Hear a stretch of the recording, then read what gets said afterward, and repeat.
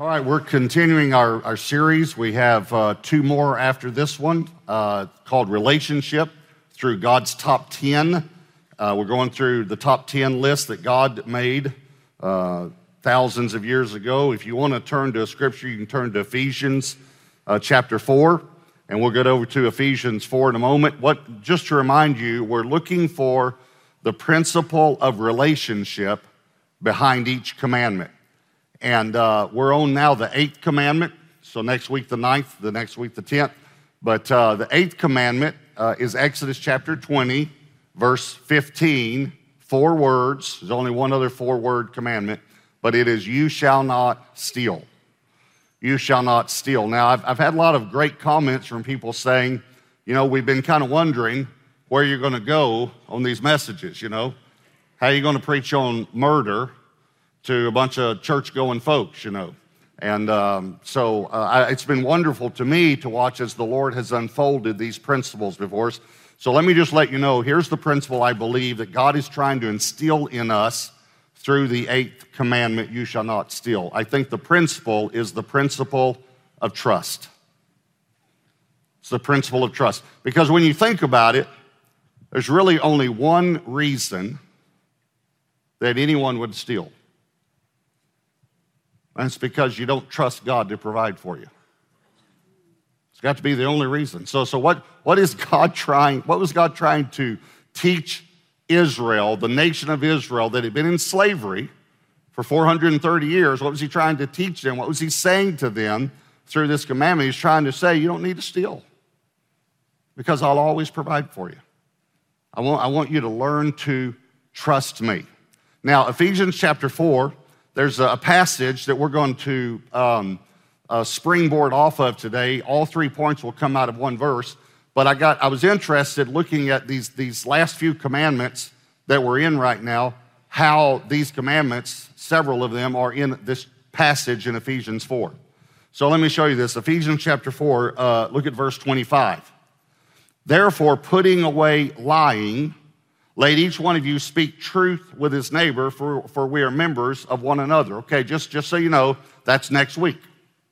In other words, next week is you shall not bear false witness, or you shall not lie. So here's the New Testament saying, put away lying. And then verse 26, be angry and do not sin, okay? That was the one we talked about, not murdering. Because one of the steps to murder is hate. One of the steps to hate is unresolved anger. And here he says, be angry, do not sin, do not let the sun go down on your wrath. In other words, don't let it be unresolved. Don't have unresolved anger because it could turn into hate and bitterness. Verse 27, nor give place to the devil. Last weekend we talked about adultery and how adultery, whether it's body, soul, or spirit, gives a place then to the enemy in your life. And then verse 28 is this week. Let him who stole, now he's talking to believers, let him who stole steal no longer, but rather let him labor, working with his hands what is good, that he may have something to give him who has need. So all 3 points are going to come out of this verse. So it says, let him who stole steal no longer. So here's point number 1. Stop stealing.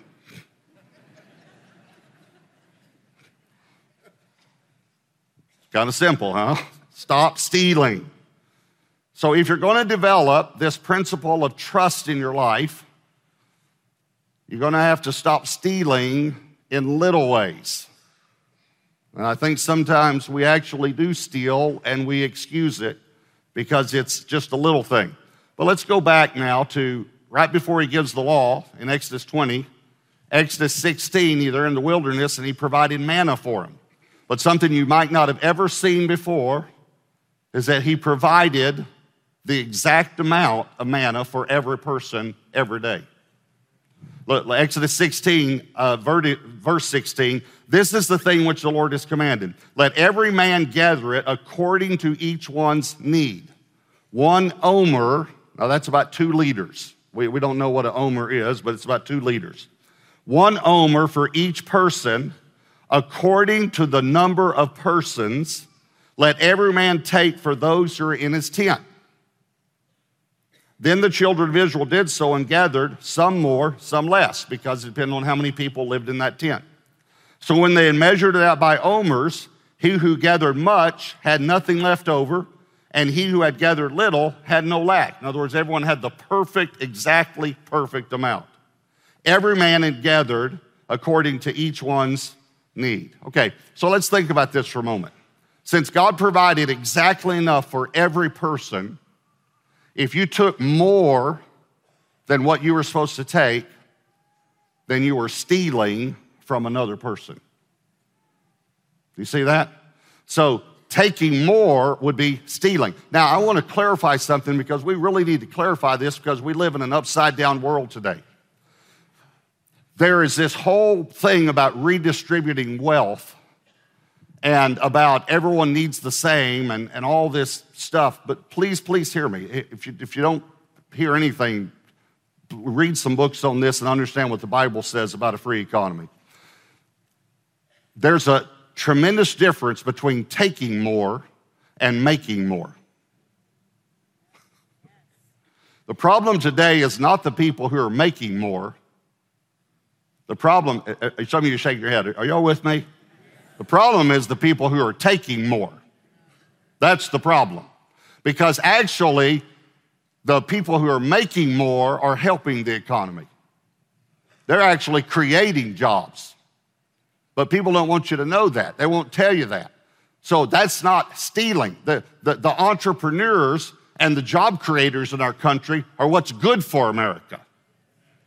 The entitlement and the taking is what's bad for America. That's what's wrong. That's the stealing. And then on the sixth day, God said, I'll provide for 2 days. But then on the seventh day, some people went out to still try to gather, but God, notice he provided twice as much. We talked about that in the fourth commandment, which is to honor the Sabbath day. Okay, but here's what he said when they went out looking on the seventh day and he had told them not to, because this is important. Exodus 16, verse 28. And the Lord said to Moses, how long do you refuse to keep, now underline the word keep there, keep my commandments and my laws. Let me tell you what this word keep means. It means a guard or a trustworthy keeper of something. A trustworthy. Here's what he's really saying. How long do you refuse to trust me? How long do you refuse to keep my commandments? How long do you refuse to trust that I'll provide for you? That was Israel's problem. They didn't trust that he would provide enough on that sixth day for 2 days. And he said, how long are you going to do this? How long? So that's what stealing is. Stealing is a bold statement to God that you don't trust him. Stealing is a bold statement that you don't trust that God can provide for you. So, as I said, how are we going to make this real for a church full of Christians? You got to remember that Ephesians, Paul was writing to the church at Ephesus, which they were a part of a very corrupt society. And he said, he's writing to believers, let him who stole steal no more. And don't lie and don't be angry and not resolve your anger. Okay, so we're part of a corrupt society today. So there's still stealing that goes on. And I really think that Christians steal. Can I say that? S-T-I-L-L, S-T-E-A-L, steal. So I'm going to say some things, and you might want to nudge someone, you might not. You might want to look straight ahead like you've never had that thought before. But have you ever bought anything on an expense account that really was personal? Y'all are looking straight ahead. Never thought of that. Nope. Have you ever charged something to the company that really wasn't the company's? Okay, now I'll say it this way. Have you ever charged a meal to the company that really was personal? And I've heard it. For instance, at lunch we'll say, how's your business? Great, how's yours? Great. Okay, we talked about business. I can write this one off. You laughed and then you moaned. Here's the reason I'm saying this. I'm not saying to take advantage of the tax laws and things like that, to not take advantage. Yes, we should. I'm saying in your heart, you probably make enough money, you don't need to do that. I'm saying that God has convicted me to make sure that I'm integrous with everything I charge to the company instead of me personally. For instance, years and years ago, I can remember, took a guest speaker out to eat, so the church was going to take care of that. And I remember seeing something on the menu that was really expensive, and I thought to myself, would I order that if I were paying for it? And I thought, no, I wouldn't. I really wouldn't. And so I didn't. And I can remember a few years after that, saying almost the same thing happened. I saw something, and I thought I would order that because I would pay for it. As a matter of fact, I'm going to. So I just paid for it personally. Here's what I'm saying. God, I know God has blessed me. You know, I wrote this book called The Blessed Life, okay? So I know God's blessed me. But you can't imagine, only those close to me know how strict I am about being an integrous person in finances. Have you ever taken a longer lunch than you were allowed? That would be stealing. Have you ever paid for something in cash or asked to be paid in cash so you could hide it from the government? Have you ever received too much change back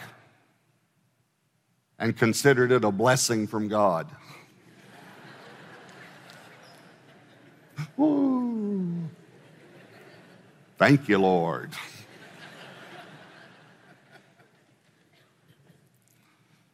To not pay one's debts is stealing. If you borrow the money, you need to pay it back. Not working the agreed number of hours for pay is stealing. Let me say it another way. The Lord owns everything, right? The earth is the Lord's and the fullness thereof and all the people that dwell therein. Psalm 24:1. So when you steal from someone else, aren't you really stealing from the Lord? Since he's the one that owns everything. And you know who the master thief is, don't you? Very famous scripture, John 10:10. The thief comes only to steal, kill, and destroy. Who's he talking about? Satan. He's the thief. Just a week or so ago, Debbie and I bought some new patio furniture. And we bought the furniture, we got it out, we put it out, and then we said, we think we could buy that other piece that we looked at the store, but we didn't know if we'd have room for it or not. So she called and ordered that. 2 days later, I went to pick it up. I have a truck. I drive a truck, and so I went to pick it up. And when I walked in, and Debbie told me, I didn't pay for it, so you need to pay for it. When I walked in, the lady said, if you'll just pull your truck around, we'll load it up. I had that little thought just for a moment. Their mistake. Come on, I'm not the only human here. But then I had that conviction, and you have this conviction too. I said, I don't think we paid for this yet. She said, let me look it up. She looked it up. She said, yeah, your wife did. She put it on a card because she said she didn't at first, but then I found out it was a special order. So I called her back and told her she had to give me a card before we could order it. But let me tell you, I walked out knowing that I did not trade the provision of God for a piece of patio furniture. I knew in my heart I'd done the right thing. So number one, stop stealing. Here's number two, start working. Look back at Ephesians 4:28. Let him who stole steal no longer. That was point one. But rather let him labor, working with his hands what is good. And then it says that he may have something to give, so that'll be point three, okay? All right, but let him labor. Okay, you might say, I said start working. You might say, I have a job. Start working. I know a lot of people have jobs that don't work. I know people who work hard and people who hardly work. God blesses hard work. He blesses hard work. This word labor means to grow weary, tired, and to be exhausted. To be exhausted. This word work means to earn something by working, to earn it. I remember Josh, when he got his first job, he came home, he was exhausted. I said, how do you feel? He said, I'm exhausted. He went to work for a country club where we were members, and they had to set up for a banquet, and they set up tables and chairs, and they had to wait for everyone to leave, and they had to take down all the tables and chairs, and they had to clean the room and get it ready for the next day. And he said, I'm exhausted. And I said to him, that's why they call it work. They don't call work play. They call work work. And I said, matter of fact, son, just to let you know, tomorrow at work, they're going to ask you to work again. And of course, he had a good work perspective. I remember after a few weeks, he told me, he said, Dad, there's some guys, they don't work. They just don't work. I said, and son, they're going to bounce around from job to job the rest of their lives until they learn to work. Because God blesses hard work. This is the eighth commandment is the balance to the fourth commandment. It's why you need it.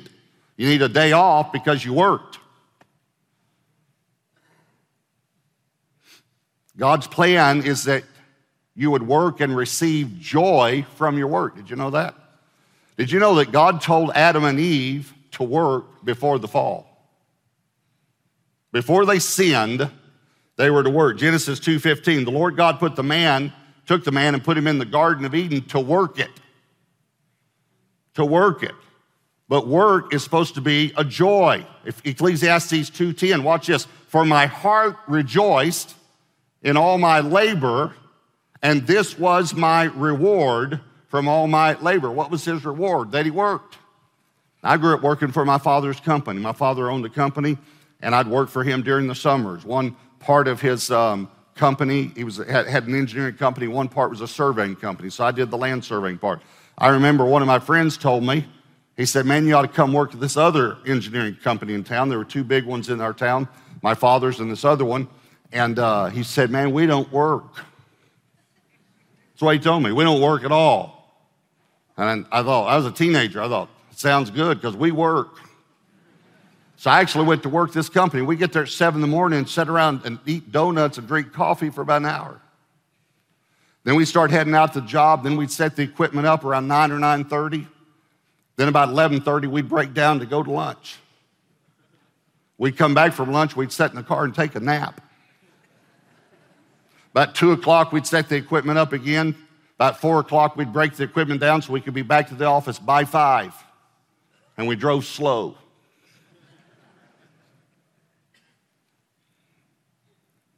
About a month into it, I quit the job. My dad said, I said, Dad, I want to come back to work for you. He said, why? I said, it's no fun. I was a lost teenager. I didn't get saved till after Debbie and I got married. But I'd grown up where you worked. I knew how to work. Now I'm going to show you something that's funny. It's a video I saw this last week. Now please, please, please, just don't get offended, all right?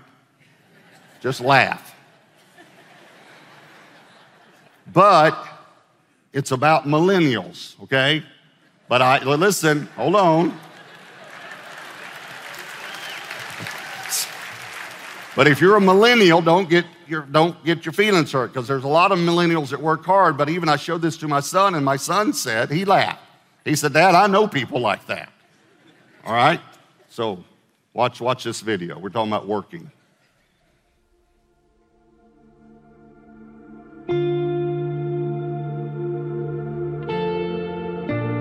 I was at church one day, and the speaker that day was different. I just sat there with tears in my eyes, learning about this ministry that was revolutionizing the planet. I'm talking, of course, about Millennial International. The need is enormous. There are over 10 million millennials out there who have graduated with no work ethic, no job, no discernible skills at all, and they have expenses. Housing, student loans, credit card debt. And I didn't really realize the magnitude of the problem until I looked into the eyes of a millennial.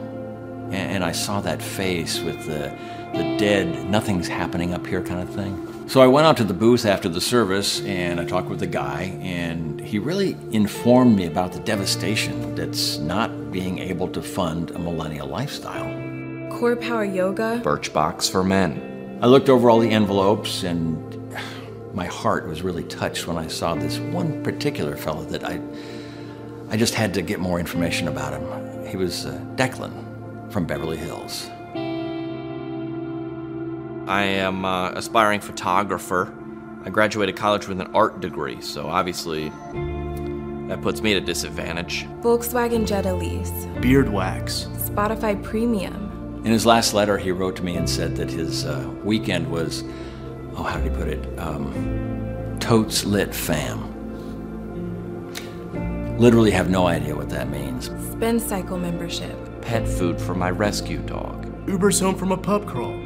A typical sponsorship program costs $29 a month. Millennial International is actually $2,900 a month. Yeah, it seems expensive at first, but when you see the need, it is so worth it. Trunk Club subscription. Essential oils. Annual pilgrimage to Bethel Church. It's the same as a traditional sponsorship program, except instead of getting, say, a soccer ball for his birthday, he's getting an Audi.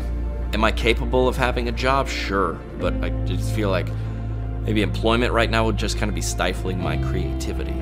Through the sponsorship program, they actually set up a chance for us to meet each other in person. I brought him an apple pie that my wife had baked for him, but I totally forgot he's gluten-free, so he couldn't eat it. I mean, obviously, I've seen Food Inc., so I don't eat the traditional meals like everybody else. For breakfast, I usually do like some kombucha juice. He really didn't have much energy that week, and it turns out, he was on a juice cleanse. And I wanted to respect that. My wish for Declan, that he would realize his potential in life, that he would be better, achieve more. I've been getting blue ribbons and participation trophies my whole life. What do you expect? For me, if it wasn't for the program, I'd have to get a job. Or worse, start a GoFundMe. Many of these kids in traditional sponsorship programs are fighting diseases like malaria, pneumonia, tuberculosis. And these millennials have the same struggle. Peanut allergies, pollen sensitivity, lactose intolerance. Kids in Africa are getting typhoid. Declan was recently diagnosed with tennis elbow. I was originally paying vision and eye care insurance for him, but it turns out his eyeglasses weren't even real. To me, you can't put a price on friendship. Join me in sponsoring a millennial today and help us. Help us. Help us. Help us live the lives we portray on Instagram.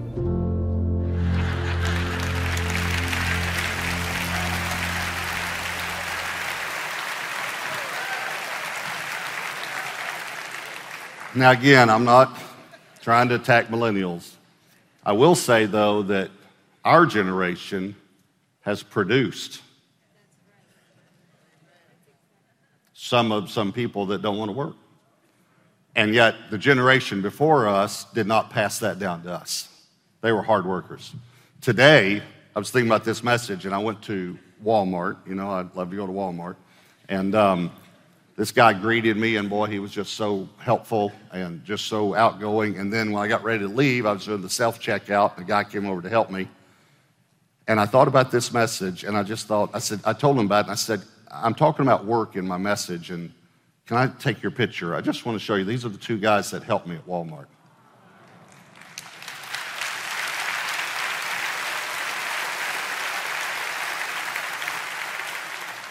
Both of them with a disability, but they're working. So, if you want to trust God for provision, stop stealing, start working. Here's number 3, get giving. Get to giving. Get giving. Ephesians 4:28 again, let him who stole steal no longer, but rather let him labor, working with his hands what is good, that he may, I put these words, he may, and I'll tell you why in a moment, that he may have something to give him who has a need. So why did I put the words, underline the words may? Let me tell you why. Because we get to give, we don't have to give. You need to know this. God's not going to make you give. We get to give. Let me say another way, by the way, and this is the whole premise of the blessed life, most of you know. We get to give, we don't give to get. Isn't it amazing that pastors get up and preach, give and you'll get, instead of, hey, we get to give. So we don't have to give, we get to give. We get to participate if we don't steal, and if we're hard workers, we get to give to those who truly do have a need. Who really do have a need. We can make a difference. We get to give. Now, in my opinion, probably the biggest theft that's going on in the church is taking what belongs to God. And that also has to be the biggest statement of unbelief you could make to God, of not trusting Him. I don't trust you that if I do what your word says in the area of giving, that you'll bless me and you'll take care of me. Joshua 6, when they go into the promised land, remember God said, bring all the silver and the gold into the house of the Lord, the treasure of the Lord. Joshua 6:19, all the silver and gold and vessels of bronze and iron are consecrated. It's a Bible word that means set apart. This is what the tithe is, set apart to the Lord. They shall come into the treasury of the Lord. And then if you remember, Achan took some and hid it in his tent. Joshua 7 verse 11, Israel has sinned, for they have also transgressed my covenant, which I commanded them, for they have even taken some of the cursed things. They're consecrated when you bring them to the house of God, but they're cursed if you keep it in your tent. And watch this, and have both stolen and deceived. Stolen and deceived, and they've also put it among their own stuff. I just want you to understand, the same way with adultery, in order to commit adultery, you have to be deceptive, you have to be deceitful. The same way, stealing, you have to be deceptive, right? You have to learn deceit. Matter of fact, you know I love words. I love to study words and the root words, and I immediately, many times when I see a word, I break it down and see what the root word is, and it helps me understand. I'm going to show you a word, so since I've told you that now, you might get ahead of me on this, but look at this word. Look at the word stealthy. Now look at the root of the word, steal.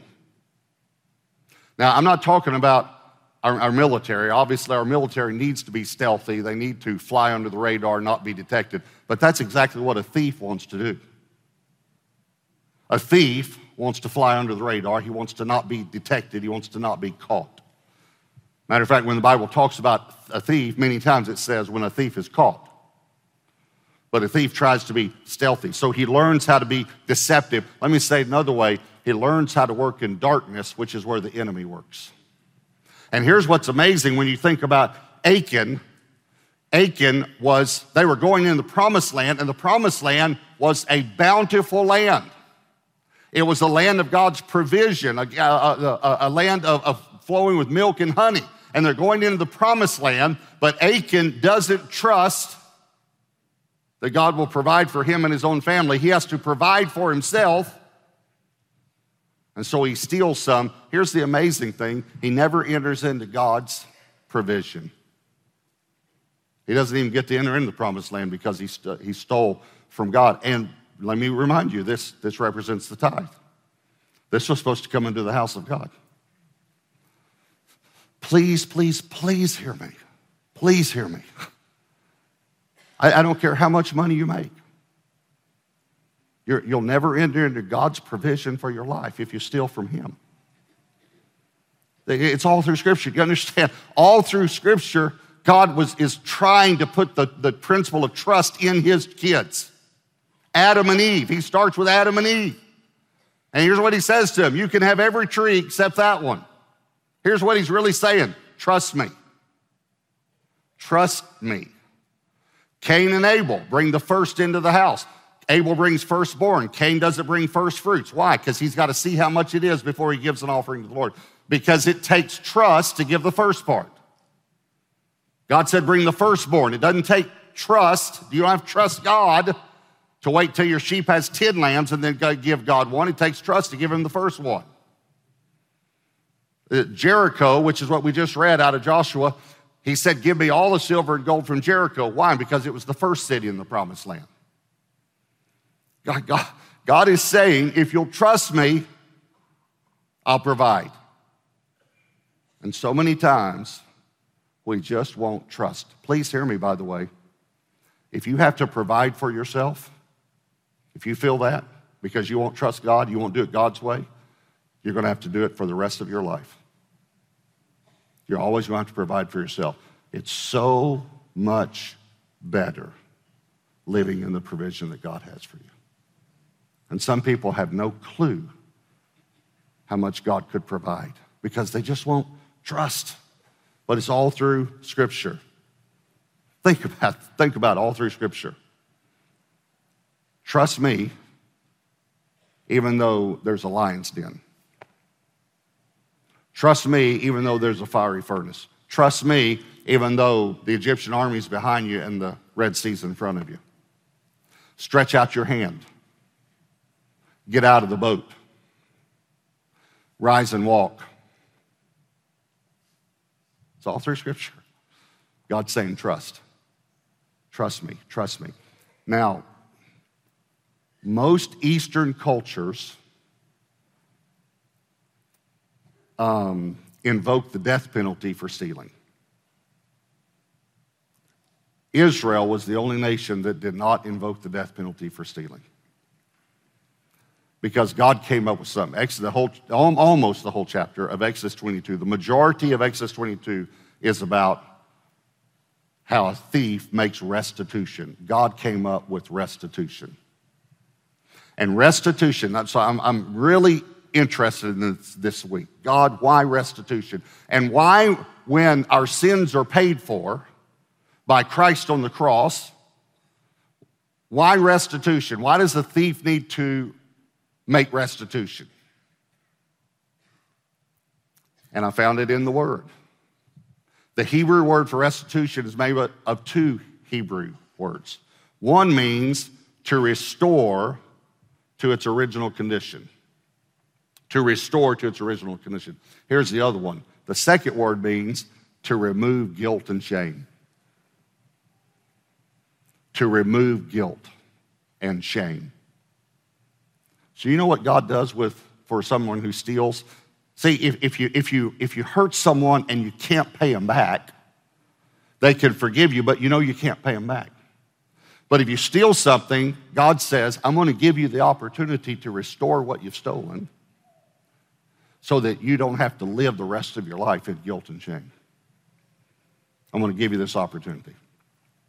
As I told you, my dad owned a company growing up, and for some reason, my dad loved to collect silver dollars. Back then, you could collect silver dollars. Every time he'd go to a bank or something, he'd see if they had any silver dollars, and he'd buy them, and he put them in this piggy bank. And I remember he showed them to me one time.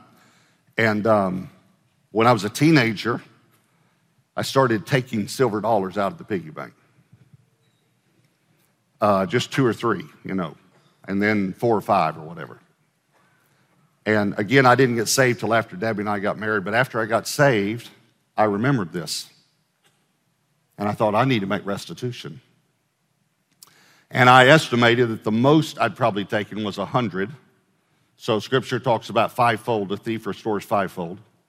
And that's in Exodus 22. It's fourfold and fivefold. And so I said, so I wrote my dad a check for $500 one day, and I confessed to him. I said, I used to take silver dollars out of your piggy bank. And he said, you don't need to write me this check. I said, I know. He said, you don't need to write. I said, I know, Dad, but I need to make restitution. But here's what he said. He said, you don't need to write me this check. He said, I forgave you a long time ago.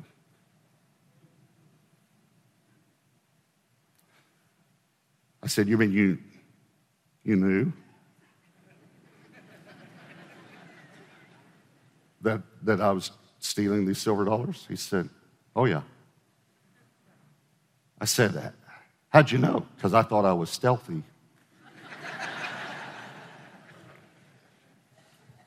I said, how'd you know? He said, well, son, I was putting silver dollars in every week, and my piggy bank was getting lighter. Didn't take a genius. I said, so why didn't you confront me? My dad's a very godly man. He said, I was wanting you to repent.